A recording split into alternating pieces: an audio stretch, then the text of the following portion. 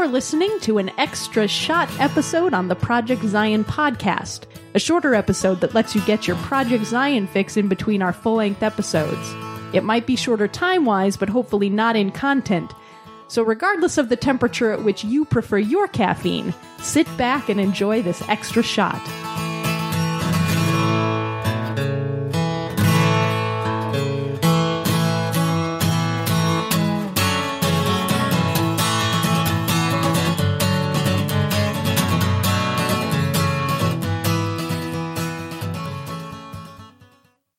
Hello, my name is Tom Moraine, and for the purposes of this little recording, I think I would like to describe myself as a recovering seeker.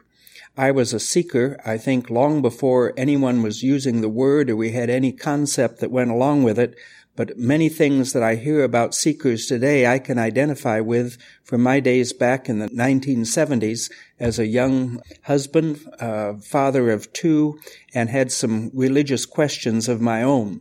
Today I'm an evangelist in the community of Christ, and I'd like to tell you my story. I'd like to frame my story in two symbols that will be familiar to all of those of you who have grown up in some Joseph Smith tradition. The first is the rod of iron that appears in the Book of Mormon. In a dream, the scene was that people who had deep religious faith were urged to grab on to the rod of iron, hang fast to those deep convictions that you know are true, and don't let anything move you from them. That's good to have those rod of iron beliefs in your life. But the second one is also an image from the Book of Mormon. It's the Liahona. When the Nephites were going to leave in their underwater boats and were wondering how are we going to find our way across the ocean, the story says that God provided them with a special compass. It wasn't a magnetic compass, but if you had faith, one of the arrows would point you in the direction you were supposed to go. And I've always had a little ornery thought, and I thought it's good that God didn't give them a magnetic compass, because if they're holding on to the rod of iron, that magnetic compass is going to be thrown off because it's too close to that iron. But God said, no, the compass will work if you have faith. And they were encouraged to have that faith as they entered into the boats. I think that those two really sort of frame my story. There's a tension between those two. Sometimes deeply held religious beliefs don't seem to fit the time you're apart. You need to re-examine them. Do they really mean what we always thought they would mean? And I like a phrase that philosopher Erich Fromm came up with, because I really think that's something we need to consider in our spiritual journey. And Fromm said, "Thinking man is always uncertain. Free men are always insecure." And of course, he would refer to both men and women in that, but when he wrote it, that was the way you expressed it. But thinking man is always uncertain. If you're thinking, if you're analyzing, you haven't come up with your final answer. So thinking men are uncertain. Free men are always insecure. As long as you are free, there's always the possibility that something will come along and take away your freedom. So the idea of insecurity and freedom, we want security. We want answers that we can believe in with all our hearts. And that idea that there is a tension between having firm beliefs and being open to newness may cause some anxiety. I know it did for me, and I suspect it does for many others. So let me tell you my story and see if there are any points where we might have something in common. I was raised in a small Iowa town. My father was a Baptist. He was the newspaper editor, and my mother was a reorganized Latter-day Saint. We went, the kids, my three brothers and sister and I, went every other Sunday with Mom or with Dad And so we just alternated between the two churches. We didn't think it was unusual, and we certainly felt no tension. My parents were really classy in that they did not make their children prizes in some kind of war of religions. They respected each other's religion, even though they might not have believed everything about it. But between them, they gave us a pretty strong Christian background, and I appreciate that. I think probably when I look back on it, I was more Baptist flavored when I was growing up. And if I had to describe it the way I would describe my Baptist upbringing, the main thing that Baptists were worried about was avoiding hell. You don't want to go to hell. You want to get to heaven, and that's good, but what you really don't want to do is go to hell. So you don't do bad things. My Baptist grandmother had a long list of bad things you don't do, and I think at times her favorite name or favorite word was don't, because we got a pretty scary list of things that we were not supposed to do. And if I had to describe how I grew up thinking about God, God was a bookkeeper that we would encounter eventually, and with certainty we would encounter him. And he was going to have a list of the good and bad things we did. And if you had too many bad things or some really bad things on the list, you were probably going to go to hell. So that wasn't something you were supposed to look forward to. Remember that little song we sometimes sang in kindergarten? So be careful, little feet, where you walk. Be careful, little feet, where you walk. For the Father up above, he is looking down in love. So be careful, little feet, where you walk. Now that really doesn't seem like a very loving father image to me, but it was a pretty potent reminder that God is always watching and he knows what you're doing. He knows if you've been good or bad, so be good for goodness sake. God and Santa Claus in that respect had a lot in common. But I don't want to put down the Baptist people I grew up with. They were good people, and they saw life as a test. The object is to save yourself, be saved. And we sang a lot of hymns about being saved, and we are washed in the blood, and salvation is the most glorious thing to which you can aspire. Not very much in the Baptist faith that I remember about establishing justice, feeding the hungry, ending poverty. Those weren't things on this world that they were concerned with. This world was about a test. Would you get to heaven or not? And I don't mean to, again, put them down. That worked. They led good lives, and I respected and loved a lot of those people in the Baptist church. But in summer, we went to the RLDS reunions, and those were different. God, in prayer meetings and testimonies, God was very real. He was active in the lives of the people. The Holy Spirit was often giving them advice, helping them with problems, being a very present comfort in times of need. God was active in healings and how much the church sacraments had meant in their lives. There was a hunger in those prayer meetings for closer encounters with the Holy Spirit, with God. I didn't hear that in the Baptist church. I wasn't really paying a lot of attention. I wasn't uncomfortable growing up, or I didn't have a outrageous fear of hell, I guess. I didn't think I was doing anything really terribly bad at the time, and probably if they graded on a curve, I'd be at least halfway up. At least that was my hope. But I was exposed to people who had a religious hunger at those RLDS reunions, and I remember feeling that was something different than I got through the year. When it was time to choose a college, I chose Graceland.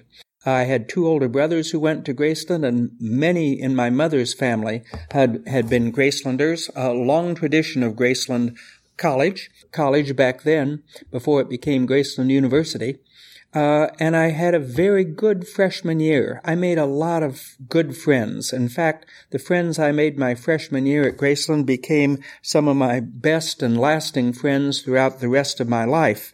And I'm very appreciative of those friendships. At the end of my freshman year, I asked for baptism into the RLDS church.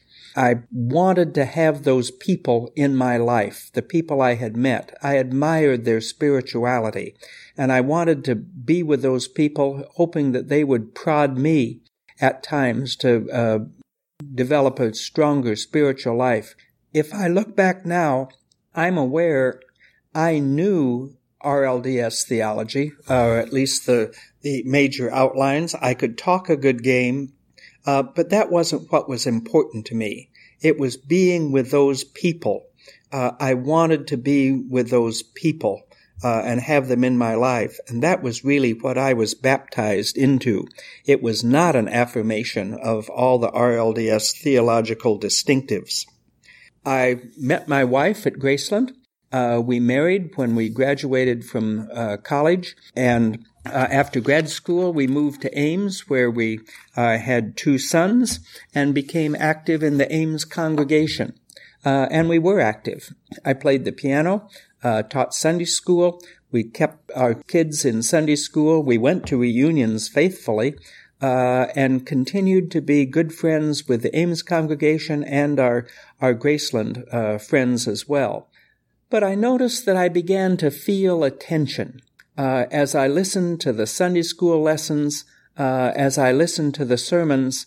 I knew that outside of Sunday morning, I wasn't really a believer in a lot of those theological distinctives, the idea of spiritual authority that the church was claiming for itself rather exclusively, the emphasis on priesthood, power, and certainly on church history. Church history was a big stumbling block for me.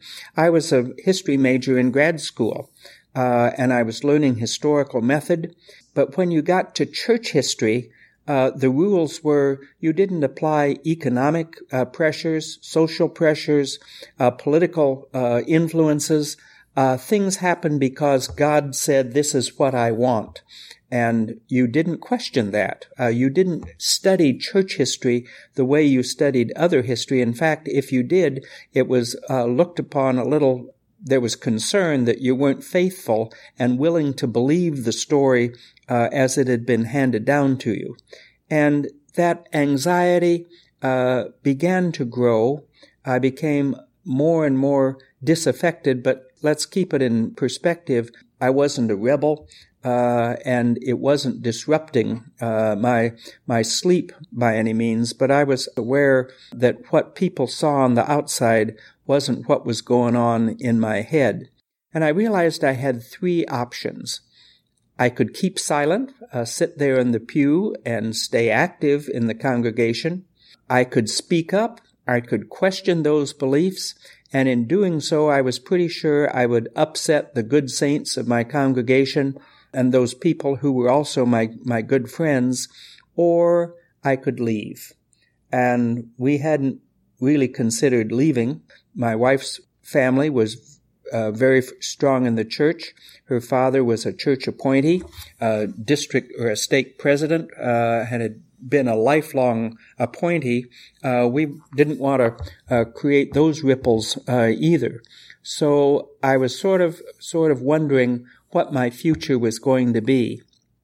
And then in the early 1970s, I attended my first John Whitmer Historical Association conference, a group of church historians and people interested in history, people who had also some questions about church history, about church in general, would come together once a year and hear history papers and discuss ideas about the church.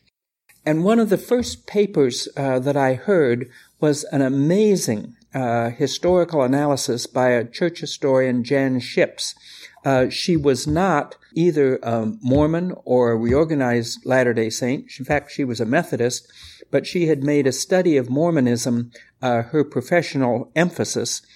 And so she was sort of our outsider who could tell us the truth without threat of retribution from church authorities. And her paper was on extra-rational ways of knowing that Joseph Smith believed in. It wasn't that he was making things up or he was lying when he said, this is what I believe God is telling us to do. He believed that the inspirations he had, the dreams that he had, the thoughts that he had were being sent by God, that he was a prophet, and therefore his thoughts were God's thoughts on religious matters, or God's thoughts were his thoughts, depending on which side you were looking at it. But anyway, it was a psychological analysis of Joseph's way of knowing that really opened up my mind to the possibility that someone could do this to Joseph Smith. It was a whole new world. And what it said was, you don't have to shut off the thinking processes, your graduate training when you're looking at history. You can bring all of that to a study of history.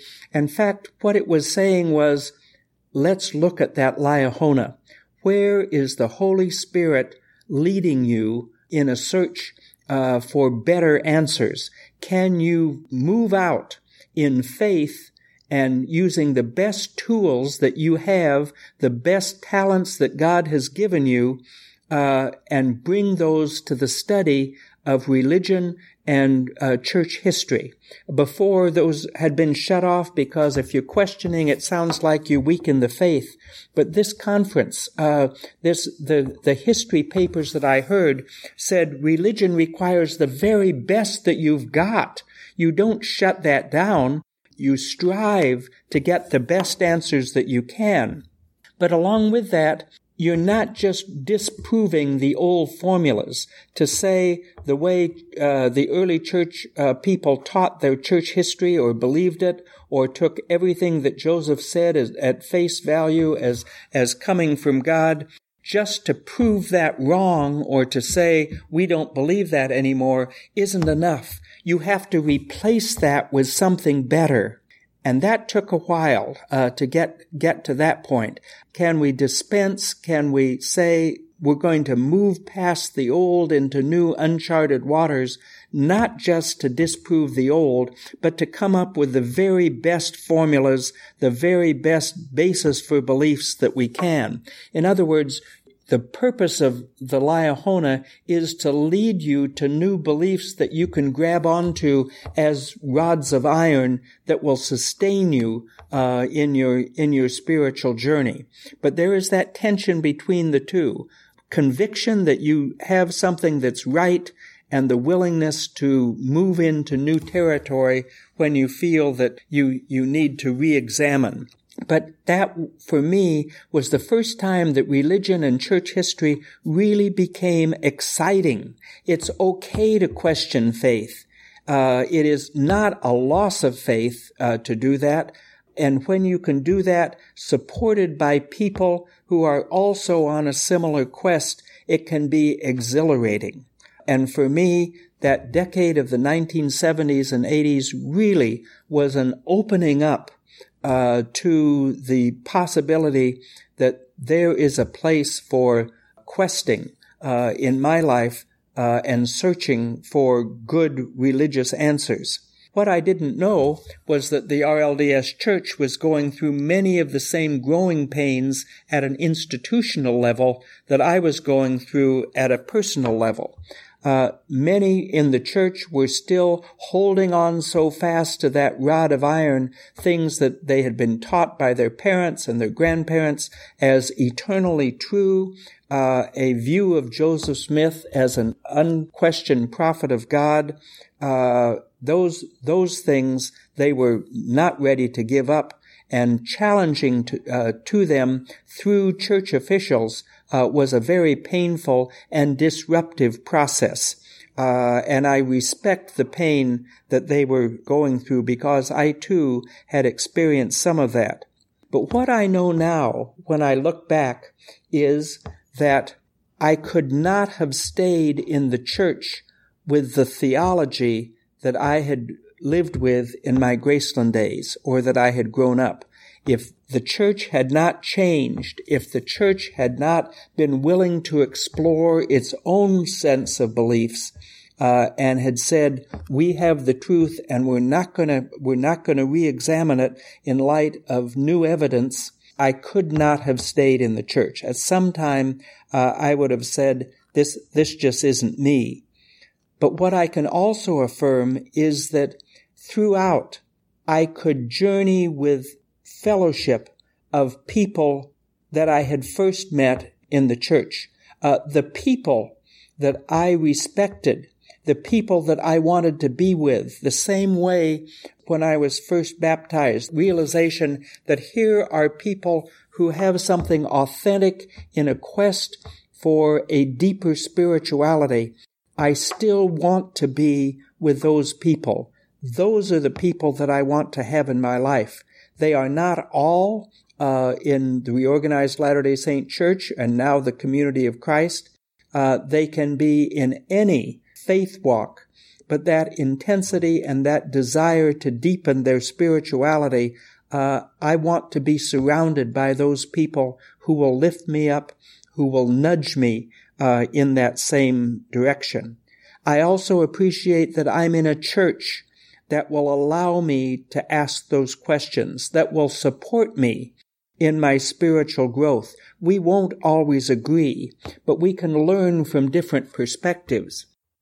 In my job, I sometimes serve on book evaluation committees. What's the best book of the year? I read grant proposals and have to come up with a ranking of which grants deserve funding.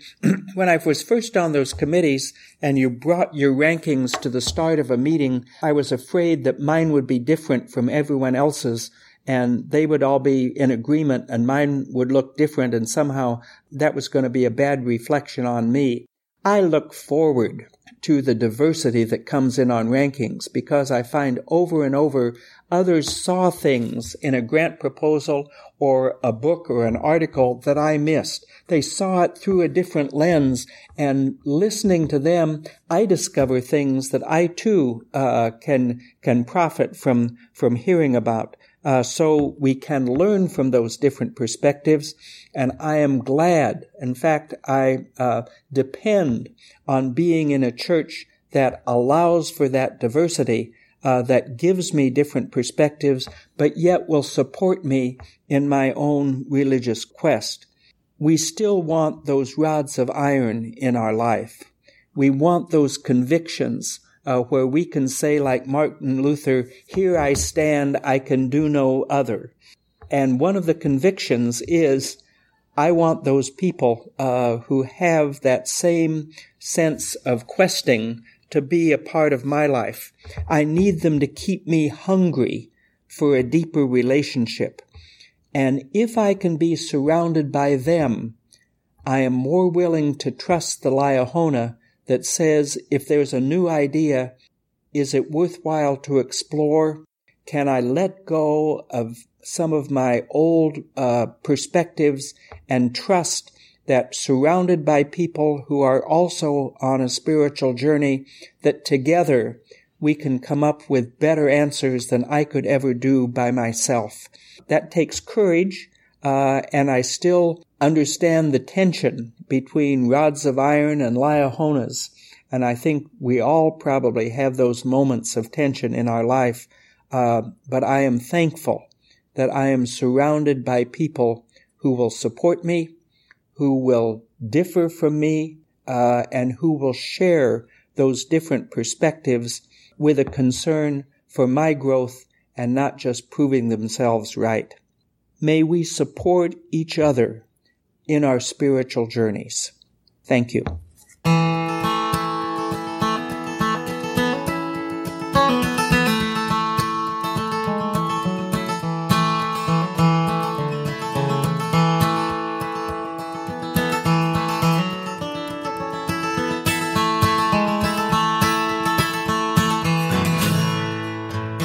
The views expressed in this episode are of those speaking and do not necessarily reflect the official views of the Latter-day Seekers team or of Community of Christ.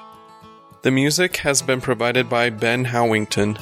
You can find his music at mormonguitar.com.